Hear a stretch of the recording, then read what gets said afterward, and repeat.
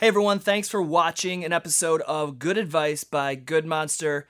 I'm your host, John Timmerman. This show used to be called Grand Advice, but we changed the name to Good Advice because that just sounds better, right? Good Advice by Good Monster.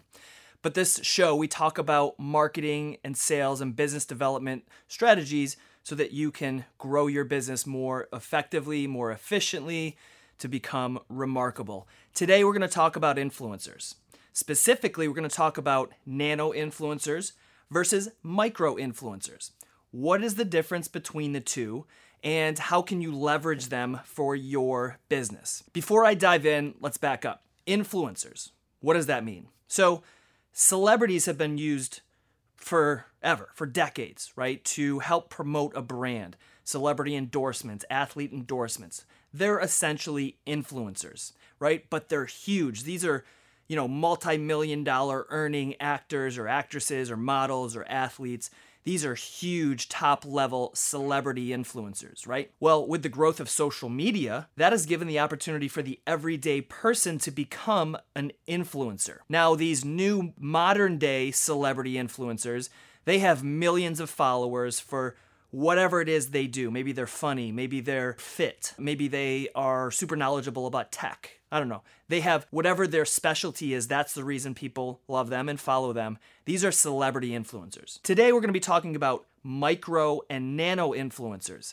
Micro influencers have a smaller following than major celebrity influencers, usually between 50,000 and we'll say 200,000 followers. Their intention most often is to make this a full-time job. They are investing a lot of time into growing their following and their engagement, and they're trying to make this their full-time job, which means brands are paying them to post about and promote their products. Those are micro influencers. Maybe it's not quite their full-time job yet, but that's generally their intention. Nano influencers, that's like me, that's like you. Those are everyday people that are just interesting. They have people following them for a lot of the same reasons. Maybe they're a gamer, maybe they're tech, maybe they're into sports, maybe they're into fitness, but it's not their full-time job. They're a nurse, they're a teacher, they're an executive, they're doing they have another full-time job. This is sort of just a hobby. These are your everyday people that are constantly sharing on social media. Nano influencers, right? So micro influencers are a little bit larger.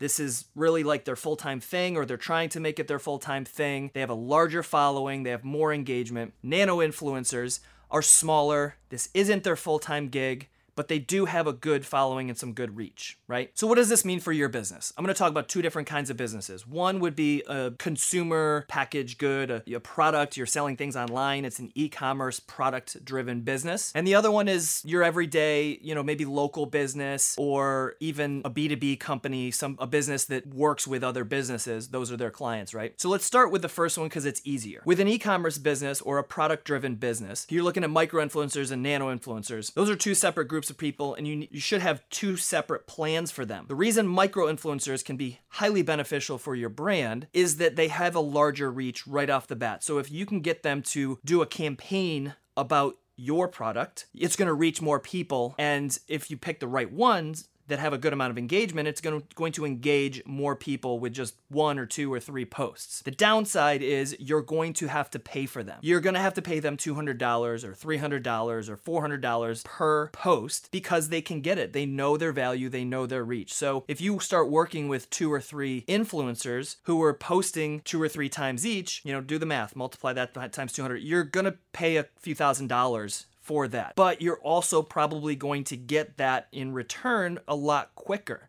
You're going to get sales through that if they're doing a good job, and you're going to get a ton of reach. With nano influencers, there's value, but it's different. They are not going to charge you, most likely. They're just going to want a free product because that's not their full-time job. They want free products. They want to believe in the brand. They want to help out and participate. And they want good content to put on social media. So they'll do it probably for just a product exchange. So that part is good. Low cost of entry. The difference is you're not going to reach as many people because they don't have 200,000 followers. They might only have 2,000. They might only have 800. They might only have, 5,000 followers, right? So with nano influencers, we're generally talking about 5,000 followers or under. Again, that's not a strict number, but that's generally what we're looking at, right? So low cost of entry, but you're not going to reach as many people. So with micro-influencers, you might have only need 1, 2, 3 of them to really start to get the ball rolling. With nano-influencers, you're probably going to need 5, 10, 15, 20 of them to really get the same reach. The same principles apply for a small local business or a B2B company, right? We'll start with a small local business. If you're selling pool supplies, and you only have 2 locations or you only have 1 location. Micro-influencers versus nano-influencers. One, it might be harder to find a micro-influencer in your area that can actually physically go into your store or, you can create content with as they're diving into a pool. So for instance, we're here in Syracuse, New York. We're not going to have as many micro-influencers as New York City. So if you own a business in Syracuse, New York, or Tulsa, Oklahoma, or wherever it might be that's not a major market area, you might have a harder time finding a micro-influencer, somebody with 200,000 followers. But you're much more likely to find a nano-influencer. That's your everyday person who has an Instagram or a Facebook with a good amount of people, especially locally, following them. Those are going to be your bread and butter. Simply get on Instagram, find anybody who's posting a picture in a bikini or a swimsuit or about a backyard barbecue or anything and say, hey, you want to come shoot some cool footage with us at our pool? We're having a pool party. It's going to be all the local, nano influencers. We're going to barbecue. You can swim, and we're just going to film and take pictures and all of that kind of stuff. You're probably going to get a lot of people, especially if you get some local restaurants to provide the food or food trucks. You're probably going to get a lot of people who have 2,000 followers that are going to want to be a part of that, right? If you're a B2B company, this changes a little bit because unless you're finding micro influencers that are specific to the business space, which you can totally find, it's going to be harder because your everyday person who's into fitness or tech or consumer type products, they're not going to really have an audience that matters to a B2B company. So if you're selling telecom solutions, using influencers, micro-influencers to sell your telecom probably won't make sense unless you find a micro-influencer that, aligns maybe in the gaming space or their tech. That might be the one place you can go, is to bring in an influencer who talks about tech, talks about laptops and smartphones and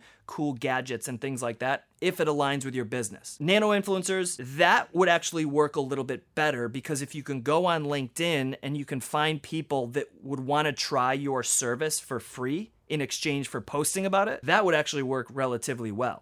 Specifically on LinkedIn, maybe on Twitter. So with a nano influencer, if you sell telecom solutions, go find small businesses, entrepreneurs on LinkedIn and say, hey, we want you to come in, or we want you to join our webinar, or we want to send you some free gear, or we want to give you 3 months free. All you have to do is post about your experience on LinkedIn.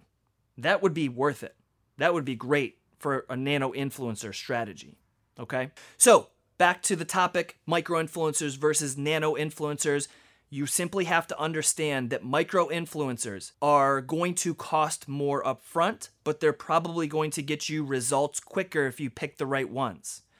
Nano influencers, very low cost to entry, almost no cost, probably just your product or your service and giving that to them for free, and you're going to have to do that with more nano influencers to get the same reach as you would with just a few micro influencers. They're both valuable.